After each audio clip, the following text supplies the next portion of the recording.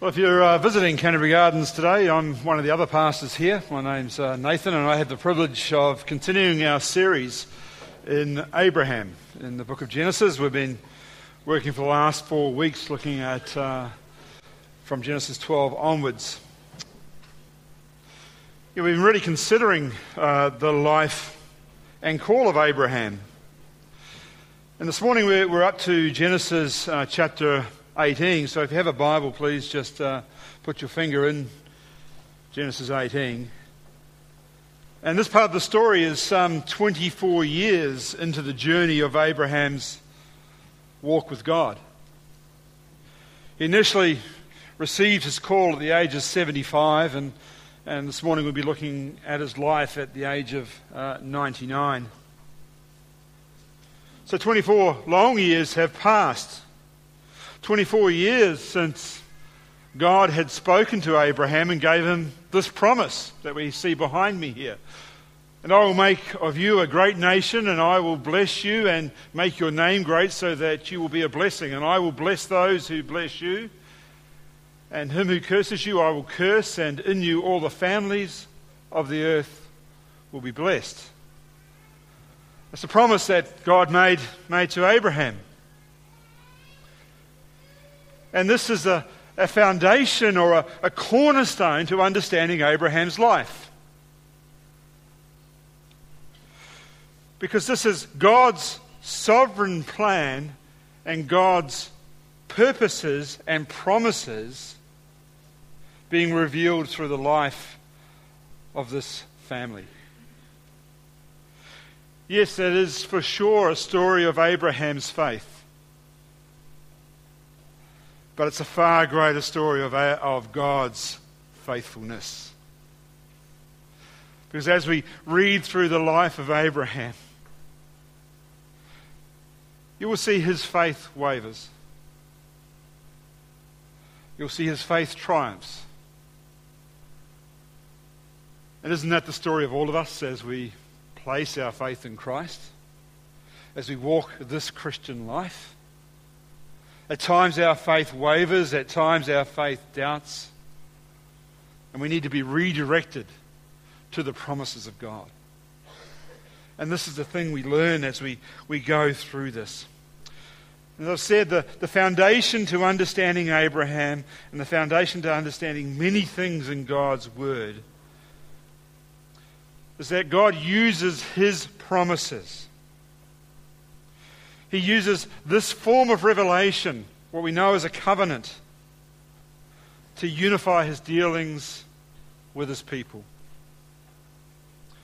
So I thought I'd just take some time this morning just to restate the foundational principles of this particular covenant, because I think it's important. We've heard these things over the past 4 weeks, but now I think it's a good time to combine the things together as we move through into Genesis 18. So firstly, these covenants particularly we're talking about are divine covenants, where God is the initiator.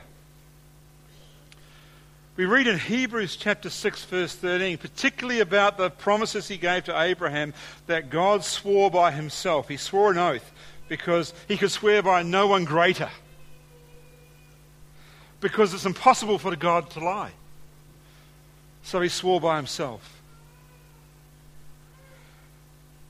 And this is not the only divine covenant that God gives throughout Scripture. He gives one to David, 2 Samuel chapter 7. And in Jeremiah 31, He gives a divine covenant relating to the new covenant,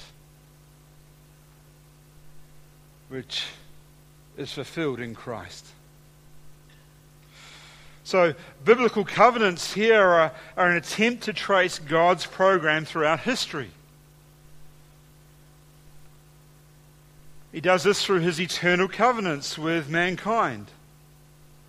These are the promises God has obligated Himself to. Now, I think that's a really key thing to understand when we talk about the promises of God. God, because of His character, obligates Himself to His promises. because it's impossible for God to lie. So when God says something, it's going to come about. And that's tremendous encouragement to us, is it not? When God says He loves you unconditionally, He loves you unconditionally. When God says He will never forsake you, leave you, or depart from you, that is true. It's based on His character, based on who He is. So these are the promises that God has obligated Himself to. In effect, God is under contract based on His promises He gives His people. Have you ever thought about that? Because God is a covenant-keeping God, a promise-keeping God, He's under contract. And His contracts, as we will discover, are unconditional, which displays His mercy and His grace. Here's another definition of a covenant which I think is really helpful, because there are two types of major covenants in the Bible. There's the unconditional covenant, which is what the Abrahamic covenant is. And there's conditional covenants. And this fellow by the name of Dwight Pentecost, who's now gone to glory, I had the privilege many years ago, Julie and I, to be ministered to by this fellow. And it was interesting. He was a prophet at Dallas Theological Seminary.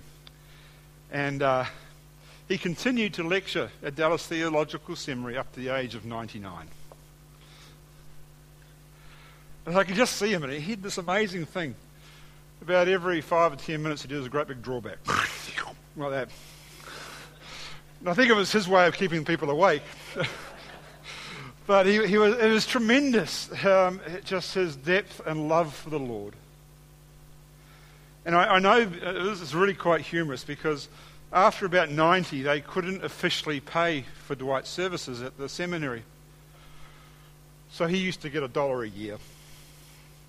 He didn't care. He just wanted to minister God's word. And he did that till he died at the age of 99. And this is what he says about covenants. A divine covenant is a sovereign disposition of God whereby He establishes an unconditional or declarative compact with man, obligating Himself in grace by the formula, I will, to bring to pass of Himself definite blessings for the covenanted ones. So that's the unconditional covenant. This is what we're talking about in Abraham. When you read through these first 3 verses of Abraham, of Genesis chapter 12, what's the thing that stands out there? God's purpose. I will bless you. I will bless those who bless you. I will curse those who curse you, and all the nations and families of the earth will be blessed through you. I will make of you a great nation. Unconditional nature of God's promises. And there's also a conditional divine covenant, a proposal of God where He promises in a conditional or a mutual compact. Okay, an agreement between two parties is a mutual compact with man by the formula, I will if you will. See the difference? A condition is when the word if is in there, to grant special blessings to a man provided that he fulfills perfectly certain conditions, and to execute definite punishment in case of failure. Hence the Mosaic covenant, the law, what was given to the people at Sinai was a conditional covenant. If you do this, I will bless you in this way. But God's promises to Abraham are unconditional and unilateral is another way of putting it, as opposed to a conditional contract which is bilateral. You know, in the unconditional contract we see the terms of this one, particularly for Abraham. Actually, let's go back a bit. I want to explain to you a conditional contract. We all have conditional contracts. Who here has a cell phone? Okay. You have a conditional contract, correct? You have a plan. You pay certain money for that plan, And in the condition of that is that if you pay your money, then you'll get the services provided. Right? You'll get X amount of phone calls, X amount of texts, X amount of data. If you go over your data, what happens? Emma Potts, you'd understand this. What happens? When you go over your data, there's a new condition imposed upon you. It normally burns a hole in your pocket, especially if you're overseas. You don't realise the costs that are associated. That's a conditional contract. Same with those of you who own a home. You have a mortgage normally. If you're blessed to have a mortgage, you have a mortgage. And you have a conditional contract with the bank. And what happens if you fail to pay your mortgage? The bank comes and gets your house. That's conditions, right? You know, those things on your phone contract that you never read, the terms and conditions. They are conditions to your contract. So that is a conditional contract. Now, an unconditional contract's a little different. So, if mum and dad decide to give you a phone, and they put no boundaries on that phone whatsoever, it is an absolute gift. You don't have to worry about data, you don't have to worry about calls, you don't have to worry about texting and over ensuring all those things. And mum and dad just keep on emptying their pockets. They don't ever come to you and say, hey, stop it. That's a unconditional contract. And by the way, that's really unwise, parents. That's really unwise. It's like giving an unlimited e-tag account, right? So that's the way contracts are working. But God's contract with Abraham is unconditional and it's unilateral. See, in chapter 12 of Genesis, we read these things, that there were 3 terms to this contract. There were going to be personal blessings, national blessings of seed and land, and international blessings. And we went through Genesis 15 not so long ago, where we saw what the ratification of a contract required. And this also for Abraham was unconditional in nature. So what's the ratification process? We'll go back to our phone contract. What happens with your phone contract? What do you do to ratify the contract between you and that person, the phone company? You sign the piece of paper, right? You sign it. And you say, yeah, I agree to these terms and conditions. You initial the bottom of the 5 pages of terms and conditions and you sign the thing and you say, yeah, that's how I've ratified the contract between you and I. If you're married, how do we ratify our marriage contract? Generally by a ring, right? In our culture, it's generally by a wedding ring. We give and exchange rings to say this is a symbol of the promises I've made to you in marriage. Look at another one. Let's go to Ruth chapter 4. If you've got your Bible, just quickly turn over to Ruth chapter 4. We'll give you an example of a ratification process of a covenant with Boaz and Ruth. See what happened here in Ruth chapter 4. You know the story. Boaz wants to redeem Ruth, but he's not first in line. So he goes to the nearest redeemer and says, hey, could you please redeem her? Her family has died. Her land is here. Please redeem her. You have the first rights. And by the way, there is a widow attached to this, and he refuses to redeem. The first redeemer says, I can't, because it's going to upset my current inheritance. And then this is what happens, Ruth chapter 4, verse 7. Now this was the custom. Then the Redeemer, verse 6, then the Redeemer said, I cannot redeem it for myself, lest I impair my own inheritance. Take my right of redemption, as he speaks to Boaz, for yourself, for I cannot redeem it. Now this was the custom in former times in Israel concerning redeeming and exchanging. To confirm a transaction, to confirm a contract, to confirm what was going on here, the one drew off his sandal and gave it to the other, and this is the manner of attesting in Israel. So you become a one-legged shoe person. So you took off your sandal, you gave it to the other person and said, this is ratifying the covenant This is the promise I've made. This is a symbol between you and I. You've got the left sandal, I've got the right sandal. May we always remember every time we get a stone on our foot that we have a contract. Okay? Simple thing. Salt is another one that's used through the Old Testament.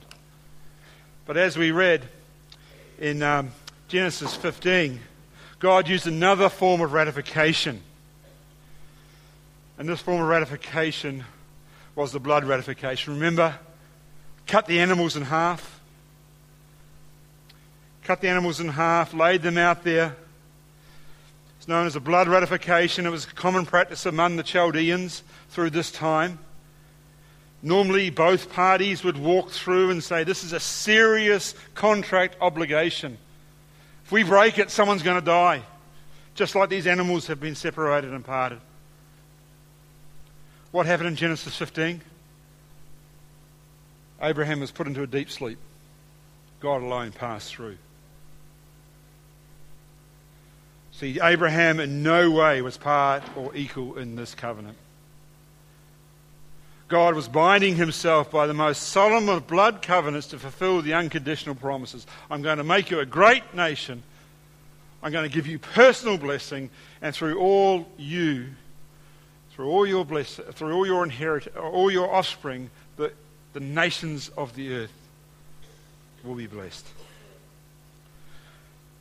So to understand the life of Abraham, to understand everything that we read about Abraham, we need to understand that the covenant is the cornerstone.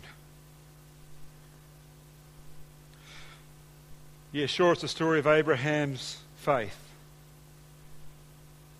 But the story is greater than that. It's of God's faithfulness. It's a story about God's faithfulness to his promises. God indeed is a God under contract. Now let's pick up the story. So turn with me to Genesis chapter 18. As I mentioned, some 24 years have passed since this original promise had been given. And there's still an issue, right? Abraham does not have a child. He does not have offspring from Sarah's womb, as promised by God in Genesis 12. Yes, 13 years earlier they took the issue into their own hands, and Ishmael was conceived and born. So let's pick up the story. Verse 18, we'll just read the first 8 verses here. And the Lord appeared to him by the oaks of Mamre, as he sat at the door of his tent in the heat of the day. He lifted up his eyes, that's Abraham, and looked, and behold, 3 men were standing in front of him. When he saw them, he ran from the tent door to meet them, and bowed himself to the earth, and said, O Lord, if I have found favor in your sight, do not pass by your servant. Let a little water be brought, and wash your feet, and rest yourselves under the tree, while I bring a morsel of bread, that you may refresh yourselves, and after that you may pass on, since you have come to your servant. So they said, do as you have said. And Abraham went quickly into the tent to Sarah, and said, Quick! 3 seahs of fine flour, knead it, and make cakes. And Abraham ran to the herd and took a calf, tender and good, and gave it to a young man who prepared it quickly. Then he took curds and milk and the calf that he had prepared and set it before them, and he stood by them under the tree while I ate.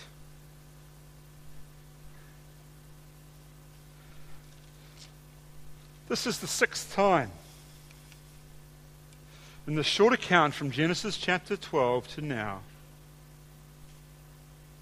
that God has appeared or spoken with Abraham.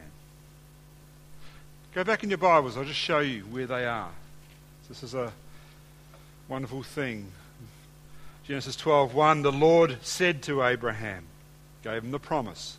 Genesis 12:7, then the Lord appeared to Abraham, reiterate the promise about seed and offspring. Genesis 13, verse 14. The Lord said to Abraham, after Lot had separated from him, lift up your eyes, walk through the land. He reaffirmed the promise. Chapter 15. After these things, the word of the Lord came to Abraham in a vision. Fear not, Abraham, I am your shield and reward. Your reward shall be very great. Then Abraham laments, well, I don't have any children. God reaffirms his promise. Chapter 17, verse 1. When Abraham was 99 years old, the Lord appeared to Abram, and said to him, I am God Almighty, walk before me and be blameless, that I may make my covenant between me and you and may multiply you greatly. Lord appears. What does he do? Reaffirms his promise. Reaffirms his promise. And then in 18, we've just read, and now the Lord appeared to him by the oaks of Mamre. Now this is an editorial note. Notice that. This is an editorial note by Moses. Moses knows it's the Lord. Does Abraham know it's the Lord? No. Because you see that in the very next verse. Because Abraham lifted up his eyes and he looked, and behold, 3 men were standing in front of him. He had no idea. He thought they were just 3 men. Sure, he is courteous, and he bows and says to him, O Lord, not O Lord as in sovereign God, but O Lord as in just general master. It was a name or a title of just a general person. Okay, here? It's not referring to God Almighty. So Abraham did not know. It's an editorial note that Moses places in here for us. It becomes obvious as we read through 18 that Abraham does get it. He knows it's the Lord that's before him. But he doesn't at this time. Now the place they're meeting is by the oaks of Mamre, which is in Hebron. Abraham had been here before. This is the place where Abraham built his 3rd altar to the Lord. If you go back to Genesis 13, verse 18, after the second meeting with the Lord, and the Lord had promised offspring, reaffirmed his promise, Abraham moved his tent and he settled by the oaks of Mamre, which are at Hebron. And there he built an altar to the Lord. So this is a place of worship for Abraham. And he settled there quite often, actually. This is the 3rd time we have this designation of this particular place. And I think the reason he settles there is because it's a place of worship. He's built an altar. He wants to worship the Lord God Almighty.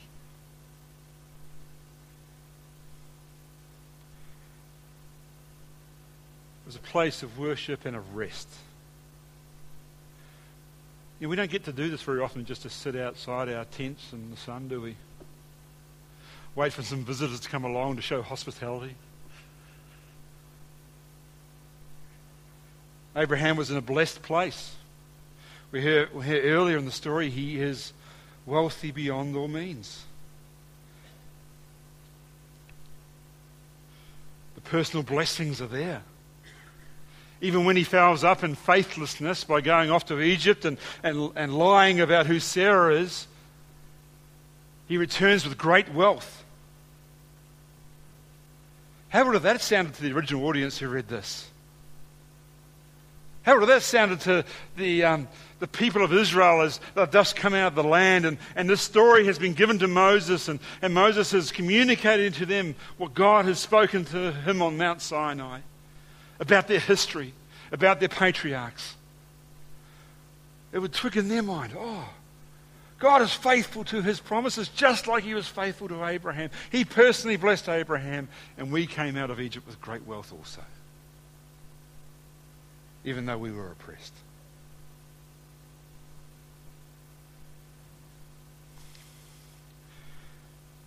You see, it's interesting, I think, to try and get a timeline here. We said there's 6 visits by the Lord to Abraham over these chapters. That's over a 24-year period.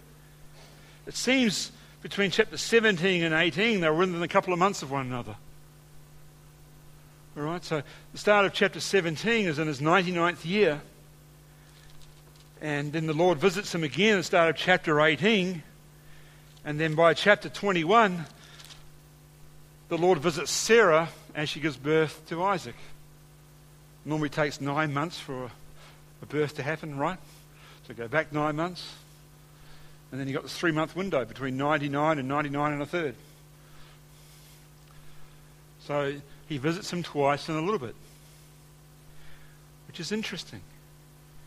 And there's something here that really speaks to me deeply, and I've already mentioned that every time God comes to see Abraham, he reaffirms his promise. Why? Because Abraham needs reaffirmation. He needs his eyes to be fixed on who his God is. Remember, unlike you and I, Abraham did not have the Spirit of God dwelling within him. He required these visitations to enable him to see with the eye of faith what was to be promised to him. Yeah, if you're a believer in Christ, we are in a really privileged position because we have God's Spirit dwelling within us that convicts us, encourages us, and shows us God's promises through His Word.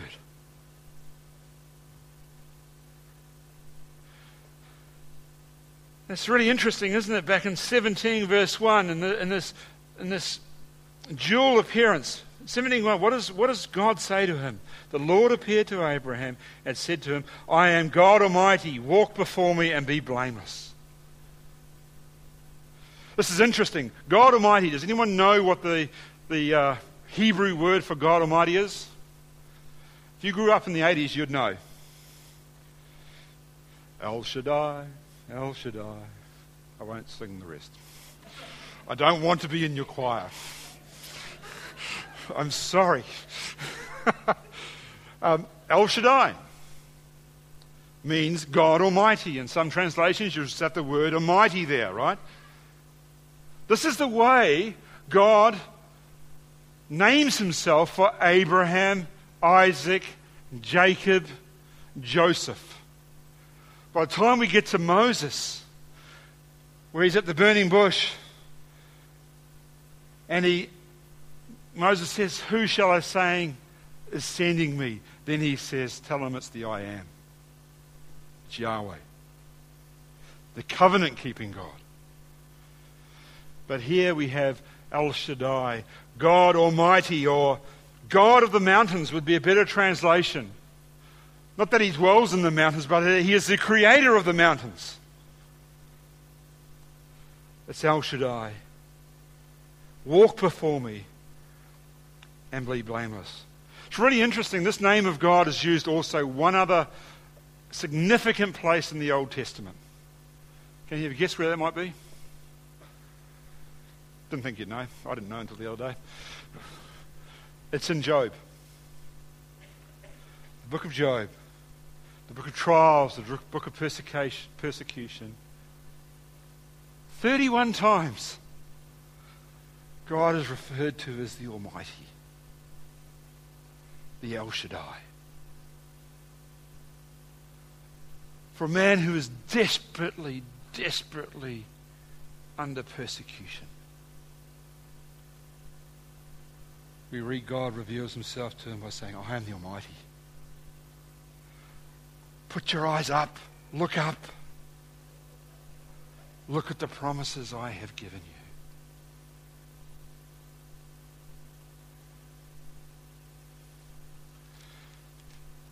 So here, in chapter 18, we see this visitation. Abraham doesn't know who they are at this point in time. But he goes and prepares a meal. He becomes very hospitable. And he didn't prepare a small meal. I think if you went back and looked at the volume of the raw materials here, you have 3 visitors, you have Abraham and Sarah. That's a huge meal. He's overabundant with his blessing towards his visitors. Overabundant towards his blessing to his visitors. Let's hope next week we're overabundant with lamb. But it shows the generosity and heart of Abraham. Let's read again, verses 9 through to 15. So now we have the visitors speaking. They said to him, "Where is Sarah, your wife?" And he said, "She's in the tent." The Lord said, "I will surely return to you about this time next year, and Sarah your wife shall have a son." And Sarah was listening at the tent door behind him. Now Abraham and Sarah were old, advanced in years. The way of woman had ceased to be with Sarah. So Sarah laughed to herself, saying, "After I'm worn out and my Lord, that's Abraham, is old, shall I have pleasure?" The Lord said to Abraham, "Why does Sarah laugh and say, 'Shall I indeed bear a child now that I'm old?' Is anything too hard for the Lord? At the appointed time I will return to you about this time next year, and Sarah shall have a son." But Sarah denied it, saying, "I did not laugh," for she was afraid. He said, that's the Lord, "Nah, you did laugh."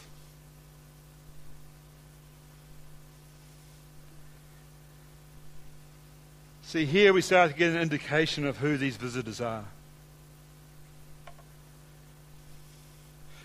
For instance, had anyone told the visitors what Sarah's name was?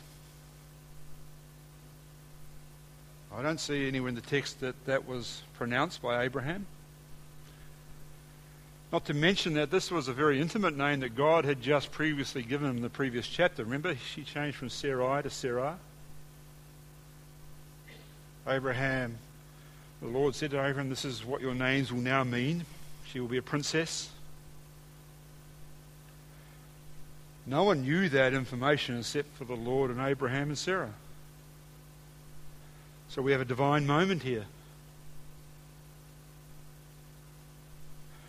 And then the Lord says, "I'm going to return next year and you're going to have a child." And this is an amazing thing, isn't it? Because we see Sarah's response is one of laughter. Now, this is not a laughter with joy and enthusiasm and great celebration. This is a laughter of mocking and scorn and disbelief and doubt. I think on this one I'm with Sarah. I doubt. Because yes, as Sarah so eloquently puts it, she says, "I'm worn out. And my husband's not much better. He's old. He's 9 years older than I am. And he's worn out too.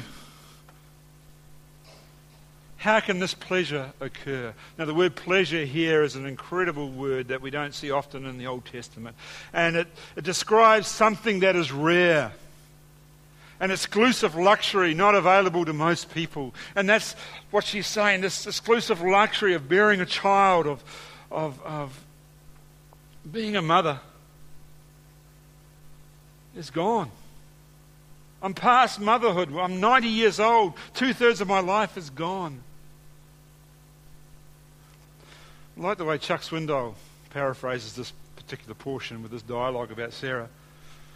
He says this: Sarah's saying, "Look, I'm no spring chicken. I'm more like a dying hen.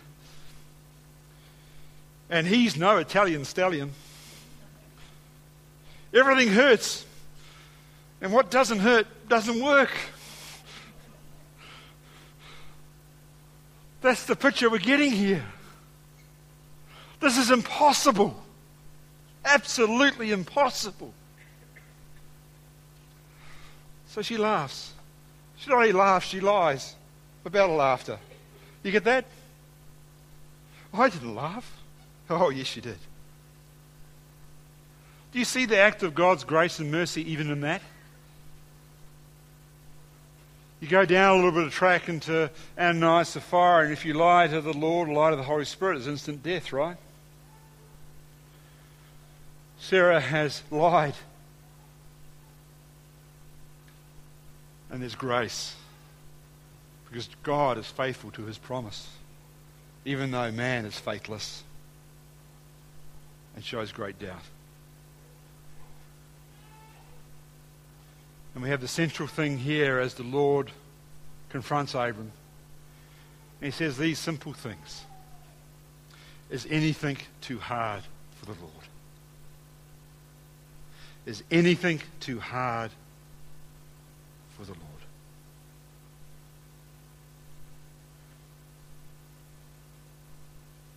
Sarah's response is not an unusual thing. I think many of us in this room, we doubt frequently.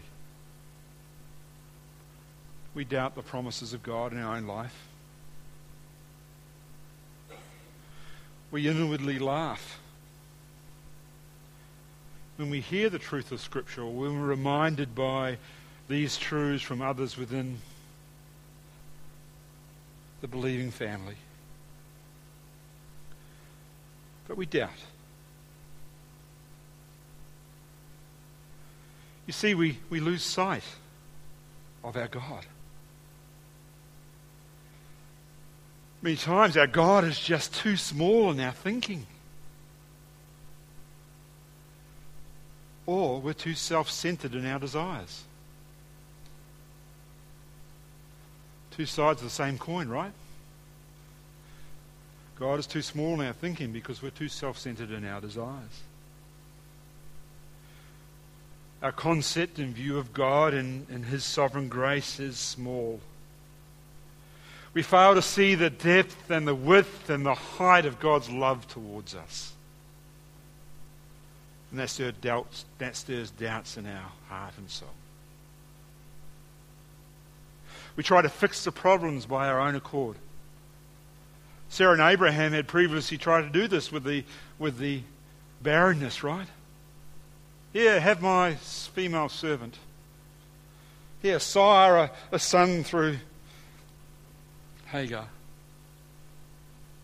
That will fulfill God's promises. No, God's on the contract. Unconditional. You will have a son. See, I think sometimes we tend to forget that nothing, and I mean absolutely nothing, is impossible for God. That's the lesson here.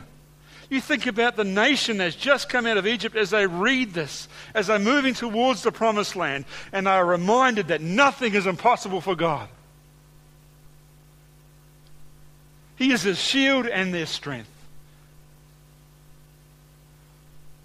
He was the same for Abraham. He will be the same for the nation as they move into the promised land, and he'll be the same for you and I as we place our faith and trust in Christ. His promises are irrevocable, and they are truth to our souls. Let's think a little bit just in final closing here. I want to take you through to Romans chapter 8. And I want to leave this with you. So I think this is tremendous. This is how we can wrestle with a doubting heart and a doubting soul. Let's face it, we all do doubt, right? We all, like Sarah, we all have questions about how God is going to move and act.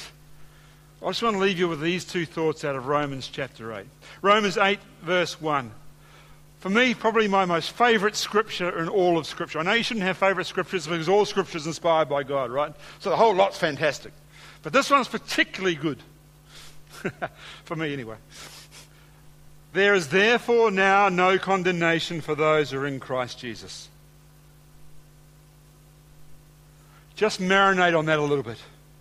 What does that mean? There is no condemnation for those who are in Christ Jesus.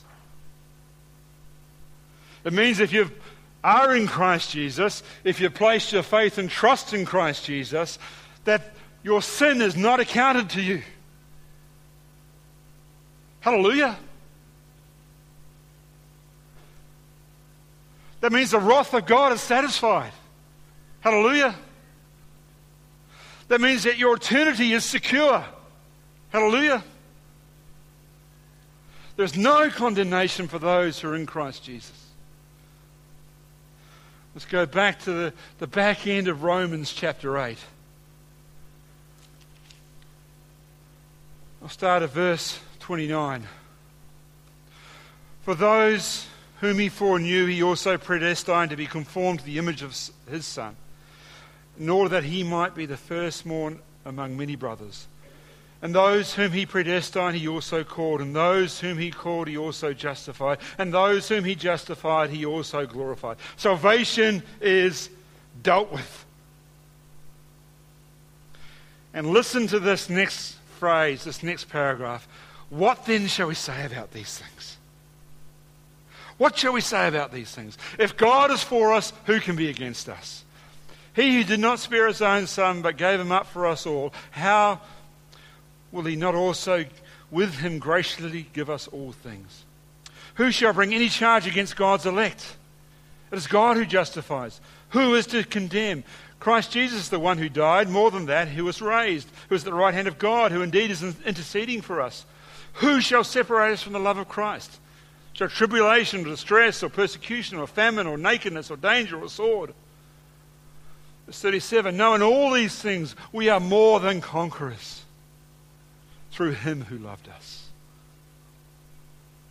For I am sure that neither death, nor life, nor angels, nor rulers, nor things present, nor things to come, nor powers, nor height, nor depth, nor anything else in all creation will be able to separate us from the love of God in Christ Jesus.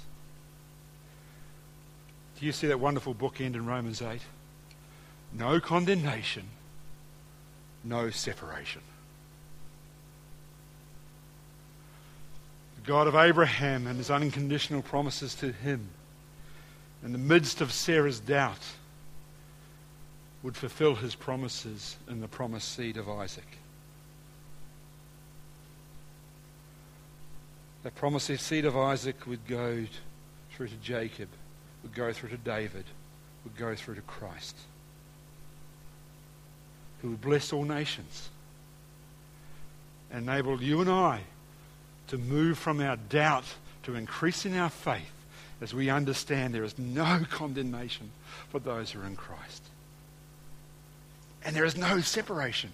If you want to be less doubtful, focus on these truths. Focus on these things. In Christ, there's no condemnation and there's no separation. Praise be to him. Thanks, music team.